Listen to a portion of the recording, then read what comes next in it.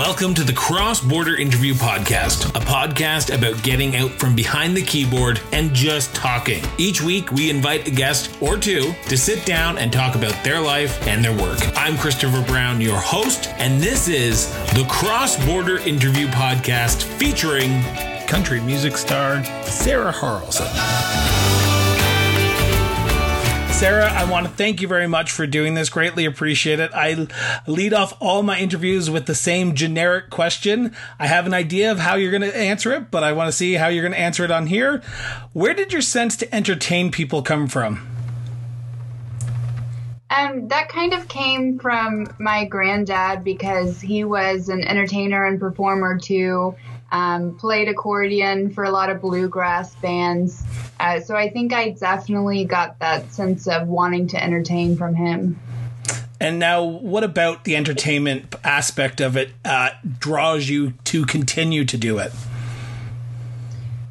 Well, since I was a child, I was always really interested in theater and acting as well. So I love kind of using some elements from that into my performances. But what I love, the great thing about performing is connecting with people, connecting with an audience through your music. So I love to be able to do that. And that's why I love playing live shows, because you can really connect with people on more of a personal level. Now you said that you enjoyed theater growing up. What drew you to music, though? What was it about that music? Was it your grandfather and his performances on stage with bluegrass groups, or was there something about you that sort of said, "I want to entertain this way"?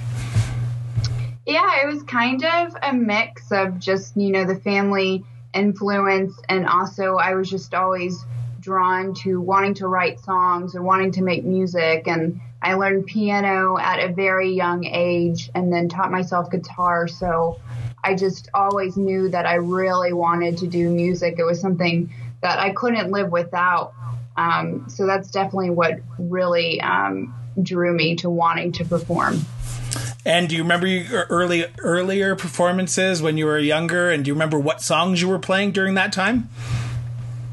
Yeah, I think younger, I was always in like chorus classes and stuff. So I had that. And also that was kind of before I learned instruments. So a lot of them were kind of, karaoke, open mic performances, probably not the best, but I definitely always had a lot of fun and always did, kind of open mic night shows in high school too.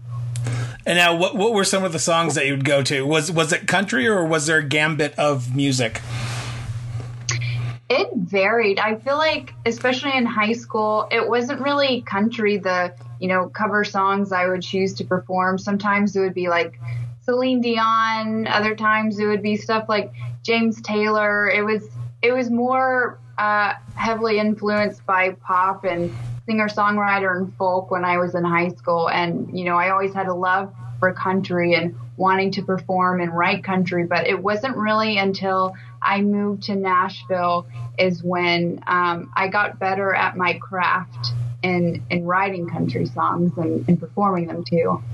Well, you mentioned Celine Dion. As the Canadian podcast, you probably just picked up about 10 to about 20,000 more listeners. So if you listen to Celine Dion as a Canadian, you are guaranteed to probably get a few hundred followers from that.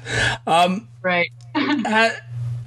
Your music, as I've listened to your music and your first three albums that you've released, there is a soul to it. It's not just country that I find in when I was listening to your music. There is a cross gambit of soul, a little bit of bluegrass, a little bit of R&B. Like you run a gambit of sounds. And did you make that a point when making those first three albums, of not just being stuck in that country twang music that people generally think of when they think of country?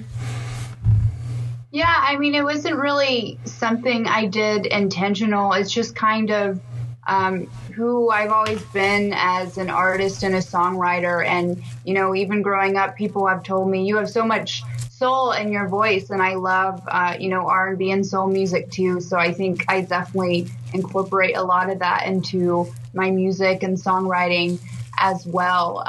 So like my first EP, you'll hear more singer-songwriter folk kind of stuff, and then it kind of gets more into country as my EPs and albums progress. But I think one thing that has always stayed true, like you said, is just kind of having that underlying, soul element to my music.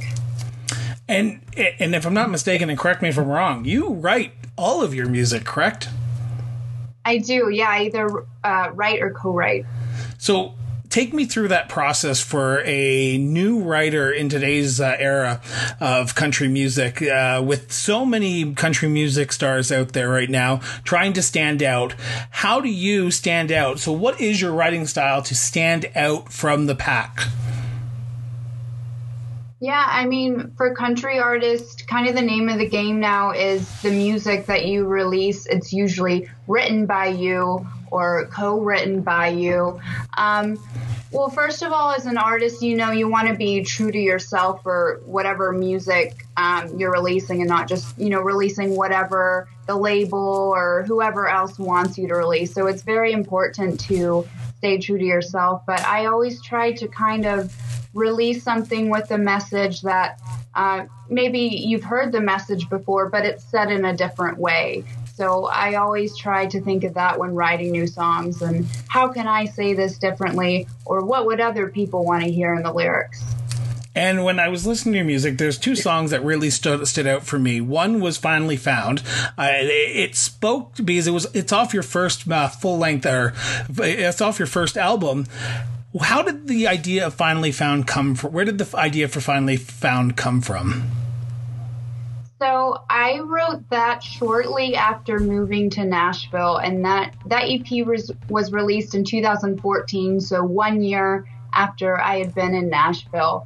And I feel like even just being in Nashville for that short amount of time, I truly felt like I was finally found. I was somewhere where I could be in my element and around other people who had the same inspirations and dreams as me. So it was just truly nice to be around other people that also did music. And that album, because it was your first album and you probably were impressed when it first came out, when you finally were able to hear track 1 through track 6 of that album, were you impressed of how far you had come since moving to Nashville? Because like you said, it was released 1 year after you moved. So you were releasing your first album, your first EP, and it's only been a year since moving into the heart of country music. So that must have been impressive for you. Yeah, I was very excited when the whole EP was finished, because I was new to the process at that time of being in a studio and what it was like having the true recording experience. So as soon as I heard it, it was amazing. And, the excitement of having a song or album done, it still remains the same. Now, the reason you did move to Nashville is sort of a sad story. Your grandfather had passed away, and then you decided to finally make the move, to finally pursue your dream in country music. So when you were writing that first EP, did the influence of your grandfather come out in your writing when you were writing that? Definitely. That EP was kind of a mix of things and a mix of emotions. It was exciting because I was in the heart of Music City. Both of my grandparents had passed, so I really missed them. So I got to write about, my time spent with them. And I even wrote about, some heartbreak from relationships at that time and at that age. So it was definitely a mix of emotions. So does that still weigh with you when you're writing today with your newest single that's coming out here literally next week? Does that emotion that you felt when you first moved to Nashville still carry over onto today's albums that you're still releasing and your today's music that you're still releasing? It does. And I always think about, all my past releases when I'm releasing something new. And, it's still the same excitement, but it's different because, I have changed and things have changed since the very beginning of my Nashville music career. So it's nice to think back and reflect on, all my different releases and the process for each one. And I always do think of my granddad as well when releasing something because music is just such a special bond that we had. Now, I've spoken with multiple artists in my time doing the podcast, and some of them have said whenever they release an EP or an album, they only put number one hits on their EP or album. They only put out songs that they know will speak to the audience some way or another, and if they had to pick a single, they could pick any of their songs. Do you agree with that statement? Could you pick any of your songs off your 3 albums that you've released so far and put them up as a single? I don't think so, but I think if you are going for the mainstream artist direction, it is important to have, songs on your album or EP or singles or whatever that, could have good impact on radio, etc., what you think would be a number one hit. But the thing with that is you can truly never tell what's going to be a hit or not. There's no formula for that. But, when I was crafting my other releases, I thought about, which songs would be good singles and good ones to push. But at the same time, you just want to release music that's, straight from the heart.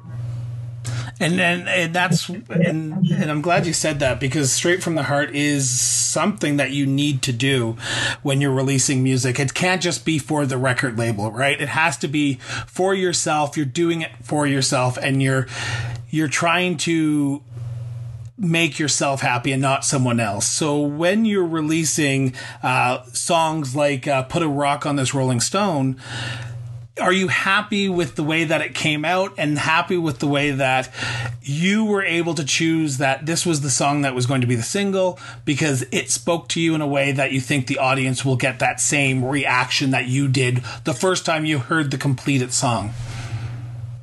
Yeah, I do. When I was sitting down with my publisher, I guess last year, we were kind of talking about, trying to pick a handful of singles to release throughout this year and next. And Put a Rock on This Rolling Stone was one that was, at the top of the list because we thought it was such a cool song, melody and lyrics, but also I related to it the most and felt so much for it because I can relate to the person in the song who's just kind of, a free spirit, but wanting to settle down at some point. And I think so many people can relate to that too. So that one was definitely a special one for me.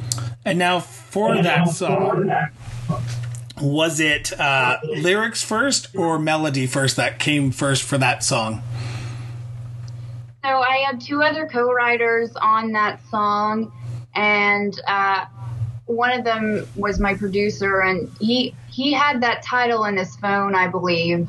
And I think we were kind of playing around with the melody first, and then I just started kind of writing lyrics, and we all just kind of crafted it together. But that's pretty typical for a songwriting process for me, is to come up with the melody first and then kind of write words to it.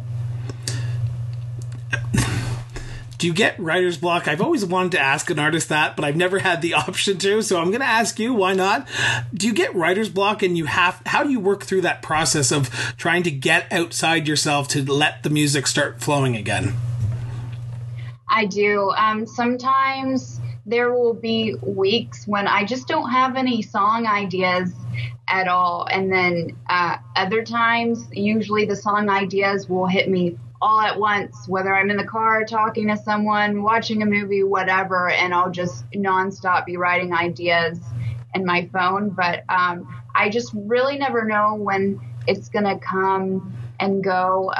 So if I can't come up with any song ideas, sometimes I'll, have other co-writers help out for, what ideas they might be having. But the best thing to prevent writer's block or just to kind of get the ideas flowing again is just to get out and experience something new. Sometimes stress can be the major thing that's, blocking your mind. So just kind of taking a day or an hour, whatever, and driving somewhere or watching a movie if you haven't seen one in a while, that usually helps the creative juices start flowing again. And now, with everything going on in the world right now with COVID-19, everyone's locked down, and you have said that some people, some artists are not releasing music, aren't releasing albums because of COVID-19, and they can't go on tour promoting it. But you decided to release a song in the sort of, and I use this term lightly, tail end of COVID-19, because we still don't know when the actual end of it is, but seems like things are trying to get back to normal. Was it hard to make that decision to say, you know what, even though we are in this uncertain time, I'm still going to release it, and I'm still going to promote it in the way that I would if it wasn't during this pandemic? Yeah, I mean, it definitely was a hard decision because there's just so much we don't know. And I guess it was March when it hit, and the song was already done, and I was on the phone with my publisher, and we were just talking about logistics, and I was just saying, we need at least 2 months to prepare for press and everything. And, I want to be able to get photos and a video done. But with everyone on lockdown right now, I don't think that's going to happen right now if we try to release it, especially with other artists, postponing some of their music. And also during those first couple months of, the lockdown, I feel like a lot of artists were mostly releasing songs, about, the experience of being in quarantine and just more uplifting songs. So I felt there was more room for that kind of music for those months. But we kind of made a decision, June, that's when summer starts. Maybe things will start opening up again, and people will be ready for some more summer and, upbeat music again. So we just set that as our date. And, I think it worked out because things are opening back up again. And, there's so much uncertainty. So sometimes you just gotta, take a chance and go for it. Well, you took a chance. I'm looking forward to listening to the song again.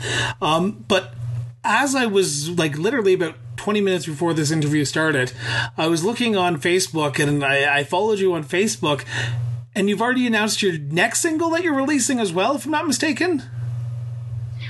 No, I've just been doing posts for Put a Rock on This Rolling Stone, but I've been kind of doing some sneak peek lyrics each week. So okay. That might have been what you saw. Something about whiskey, right? Jack Daniels and whiskey? Yes, which is some of the lyrics from Put a Rock on This Rolling Stone. Okay. During COVID-19, I'm assuming you've had to engage with your audience and your fans in a different way than you traditionally would, artists traditionally would, with either be Facebook Live or Zoom concerts. How's that been going? Is it a different feel, and do you have to play in a different way compared if you were playing at a bar or a concert or a festival? Yeah, it's been fun, and it definitely is completely different from playing live music in a venue. And I miss playing in front of an actual audience. At first, when everyone started doing the live streams again, I've done a few in the past and stuff, but nothing on a regular basis. So once I started doing them, it kind of felt weird, and you just kind of have to get used to more of a live stream etiquette where, there's not an audience in front of you, so there's no one that's going to, clap or saying anything. So just kind of getting around, the awkward pauses in between songs and being able to talked to people in between songs. So it's definitely been different in that aspect and figuring out, the sound. Like I'll have a mic sometimes, but I don't want it to be too loud since, you're pretty much recording with a phone. And then I've just been, switching up the songs each time so it doesn't get boring for people. But it's definitely been a fun and a different way to reach out to people and maybe people that wouldn't be able to see my live shows anyway. Now, I want to ask this question correctly here. You have performed in bars, you've performed in concert halls, you have performed, like you've just said, in front of your phone for your fans across the country and around the world. Each time you perform is different depending on where you are. If it's at that venue, if it's at a concert hall, if it's at your house for your fans online. What do you prefer, though? Do you prefer those concert halls? Do you prefer those bars where you can interact with the smaller crowds? Do you prefer the large venues? What do you prefer? Or do you prefer all of them? I love them all, but my favorite has always been like intimate showcases. I did a couple here last year at the Analog in Nashville, and that's just kind of a venue that's very like quaint and cozy, and it has, the dim lighting and just couches everywhere. So it's very relaxed, but people don't talk. Like they drink, but it's mostly they're just listening to you. So I love those intimate settings where they're truly just focused on you, which is very different from a bar setting. And you can try out, all kinds of material on them. So you can make your set list whatever you want it to be. So I love that kind of setting. When you're in those bar settings and you're performing for that intimate crowd, there can be times when your performance is going one way or another way. You get on stage and you could have an amazing night, and then one night you could have just one night where you aren't getting that connection with the audience. What do you do as an artist to connect with the audience when you're seeing that connection not building as if it was a good night? Yeah, so I have a good example for this. So last October, I was doing a full band set in Oklahoma. And the first night, and it was at the Ole Red in Tishomingo, and the first night was like a 3-hour full band, just kind of a cover set. The next day was like an original acoustic set, and that was fun. But for the full band cover set, me and my guitar player in Nashville decided it would be easier just to hire a drummer and a bass player already in Oklahoma, just for the logistics of everything. And we had. I feel like I know where this conversation's going. Yeah. So everyone said they were prepared and everything, and we had like a little time to rehearse before the set, but that was pretty much it for us all playing like, all together as one. And, they had this set list. It's like, it's just cover songs. It should be fine. People get together for the first time all the time on a Broadway stage. And, the band was just not vibing on some songs that well. Like maybe it would be a little bit off in time or chords or something, but not terrible, but just definitely something we noticed. So, when that's happening and you're in a bar setting, you want to make sure the crowd is entertained because they just want to drink and have fun. So just times like that, I just kind of get off stage with the microphone and, kind of sing with the crowd and, go around with the tip bucket or whatever, interact with the crowd more so they're kind of, distracted from anything weird going on with the band. But just engaging in the audience is always so important if, things will go wrong on stage. So when they do, it's always important not to be flustered and just kind of, keep trucking through it with a good attitude.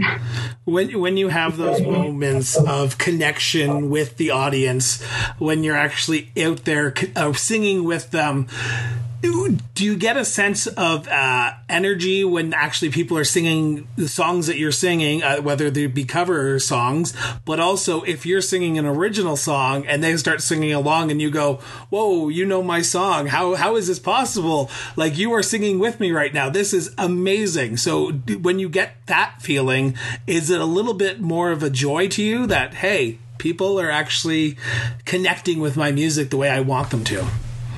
Mm-hmm. Yeah, I always get energy and joy for, when an audience is singing along with a cover song with me. But, it's so joyful when they're singing your own original music. That's always something that's so special.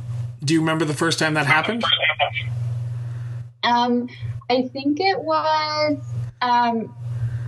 maybe one of my release shows after I released Watered Down Whiskey. I did a show here in Nashville, and I did a show back in my hometown in Knoxville. And I had a lot of people back in Knoxville kind of singing along the songs off the EP with me. So that's always really dear to the heart.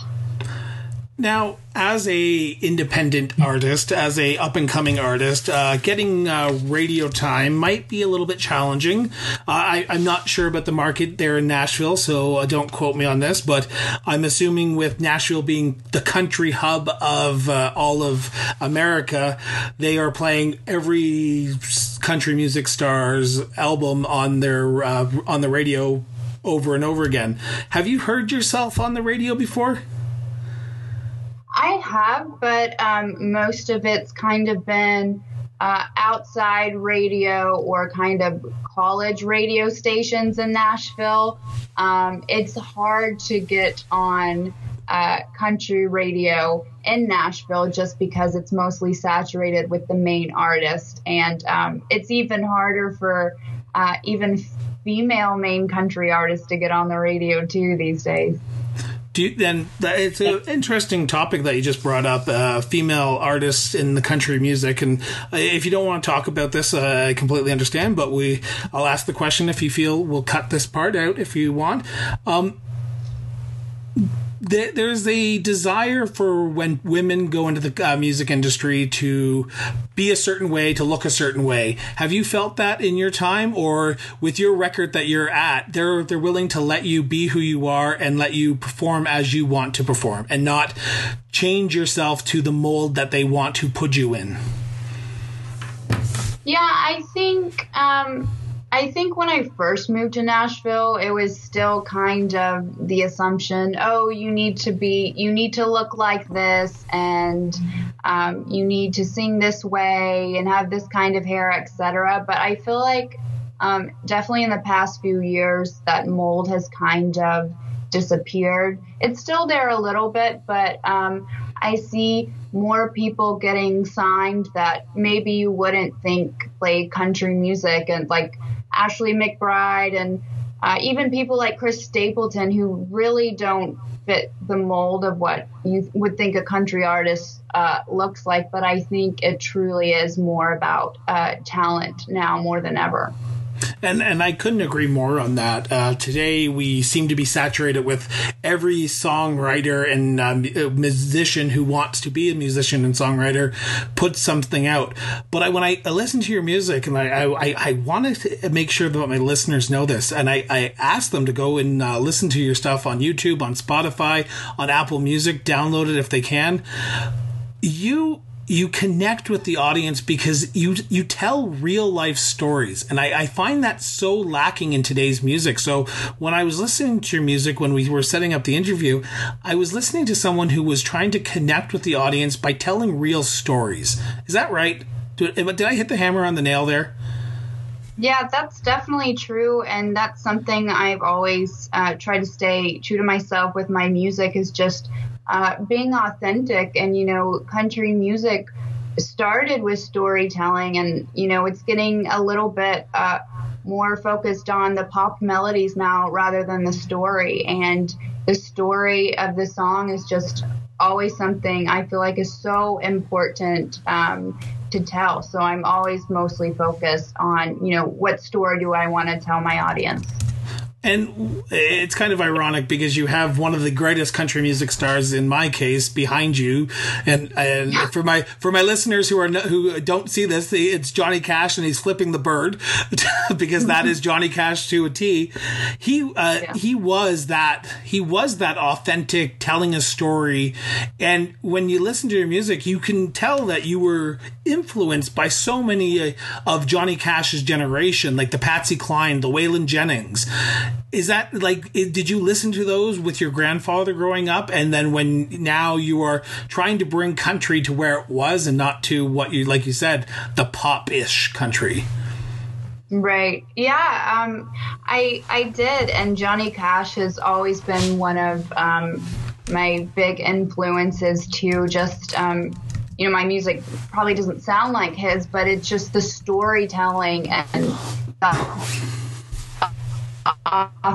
he had in his lyrics. Respect so much, and that's something I always want to take and stay true to my own songs. And I love all kinds of music. I do love pop music and all sorts of other genres, so I like to put that as elements in my songs sometimes too. But I just like to stay true to myself with the storytelling of my music. And one of the stories, I literally just had to look it up because I didn't want to get the incorrect title for the song that I like. The one that I listened to probably about 50 times on loud, and the people in my house yelled at me to turn it down because I was listening to it because I really enjoyed it, was If Heaven Was a Honky Tonk. And I found that song, and the people that you mentioned, when you were mentioning this, the people in the bar in heaven, if it was a honky tonk, those people influenced you in your writing style and your music career and who you are today as an artist, if I'm not mistaken. Mm-hmm. Yeah, that's probably one of my favorite songs off of that EP because it was so special to write, and I was writing it with my co-writer Matt Hunley, and he's more of like traditional country kind of artist. So we just wanted to take all of these, older artists who inspired us so much, who have passed away, and that was just an idea I had for a while because. Wouldn't it be great if heaven was a honky tonk? So we definitely wanted to incorporate all of those people in it.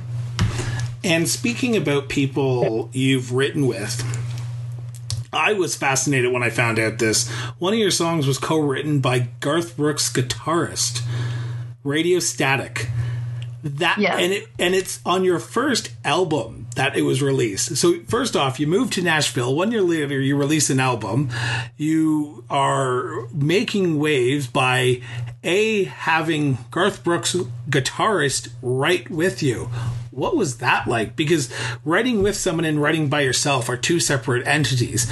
But writing with someone so legendary about their music and who he's worked with, that must have been just flabbergasting.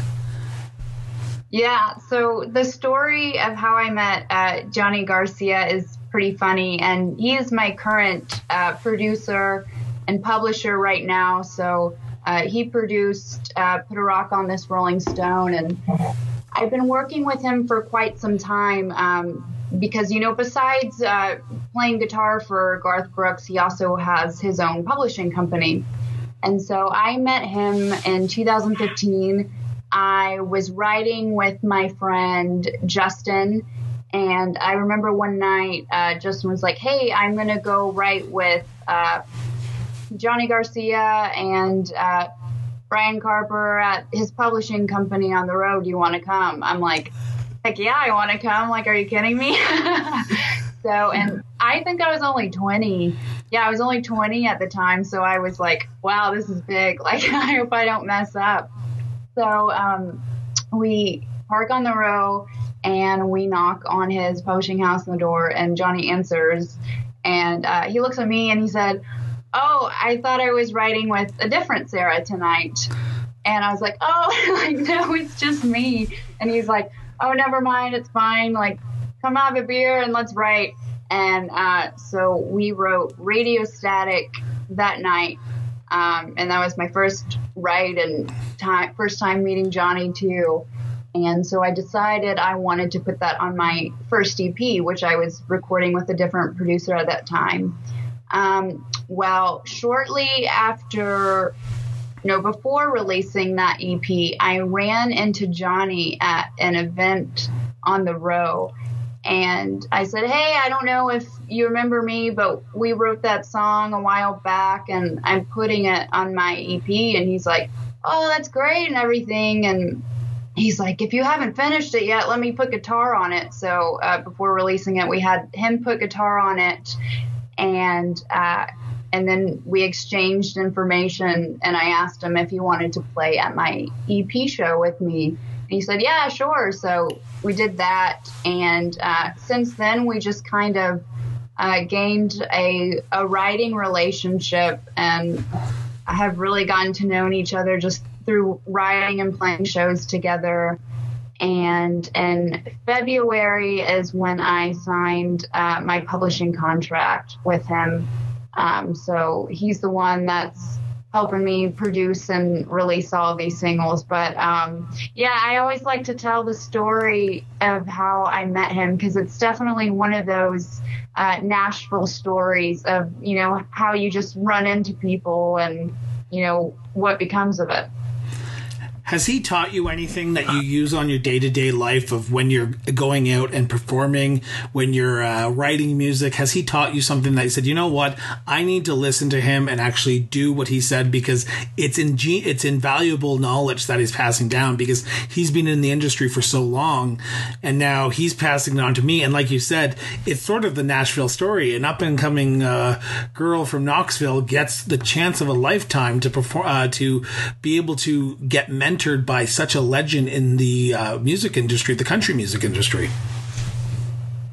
Yeah. So when I first met him, he asked me, what are your goals? Of course, I was, releasing stuff as an artist, but I told him, I like releasing my own stuff, but Nashville's so saturated with artists already. I think I'm just, going to move forward with my songwriting and focus on being a professional songwriter and not really do the artist thing anymore. And he's like, okay.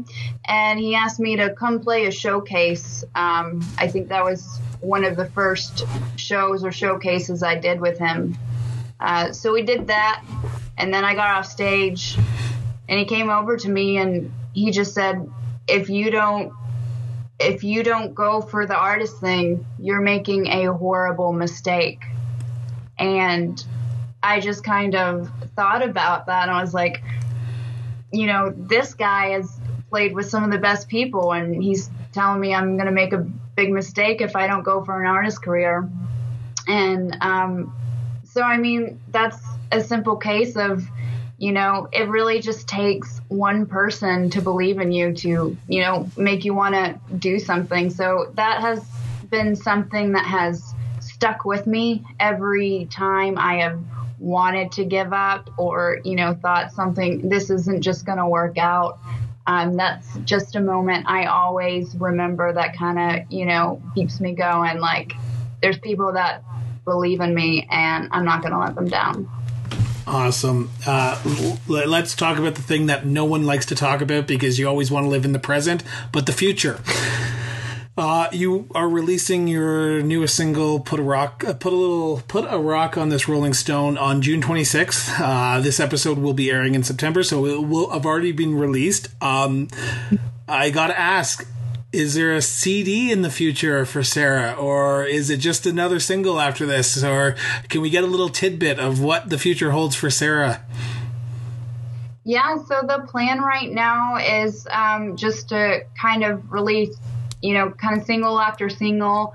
But I think by sometime next year, I think this is the way people are kind of doing it, but releasing an EP with the singles that will have already been released plus some extra new songs. So by September, you guys can definitely stay tuned and look out for even more new music.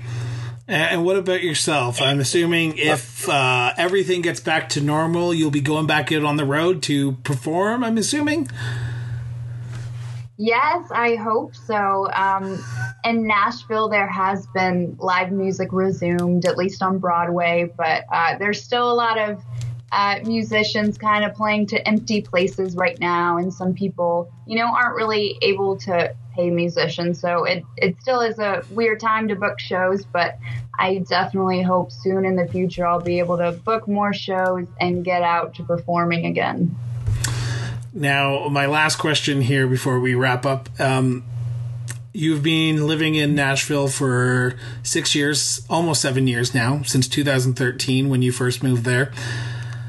You have released 3 EPs. You are currently releasing your new song here at the end of next week. Looking back at 2013, Sarah, could you have imagined made it this far? No, I don't think so at all. I had dreams, and, some of them were, crazy, like no limitations. But I truly had no idea back then, what was going to be my future. And I would have had no idea I would be where I am right now. But there's always so much more to come. And I'm sure a few years down the road, I'll be looking back and saying, wow, again. But that's the great thing about the unknown. You just never know what's going to come. Awesome. Sarah, I want to take this moment and thank you very much for doing this. For my listeners, the link to Sarah's website and her Spotify account and her Apple Music and to her store on her website will be in the show notes.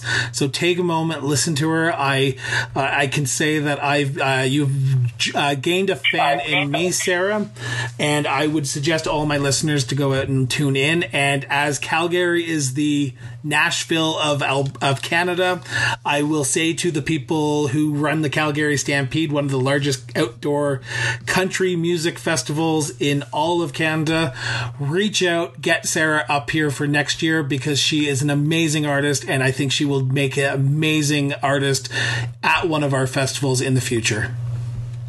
Thank you so much. No problem, Sarah. Once again, thank you very much for doing this. Greatly appreciate it. I've enjoyed my time, and I've enjoyed getting to know you. And like I said, you have a new fan in me.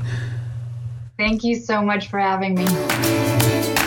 Thank you once again for listening to the Cross Border Interview Podcast. If you loved this episode of the Cross Border Interview Podcast, head over to iTunes or wherever you get your podcast and subscribe, rate us, and leave us a review. All the links to our social media accounts are in the show notes, or visit www.crossborderinterviews.ca. The Cross Border Interview Podcast was produced and edited by Miranda Brown & Associates Incorporated. Be sure to tune in next Saturday for our next episode of the Cross Border Interview Podcast. Once again, thank you, and see you next week. Bye-bye!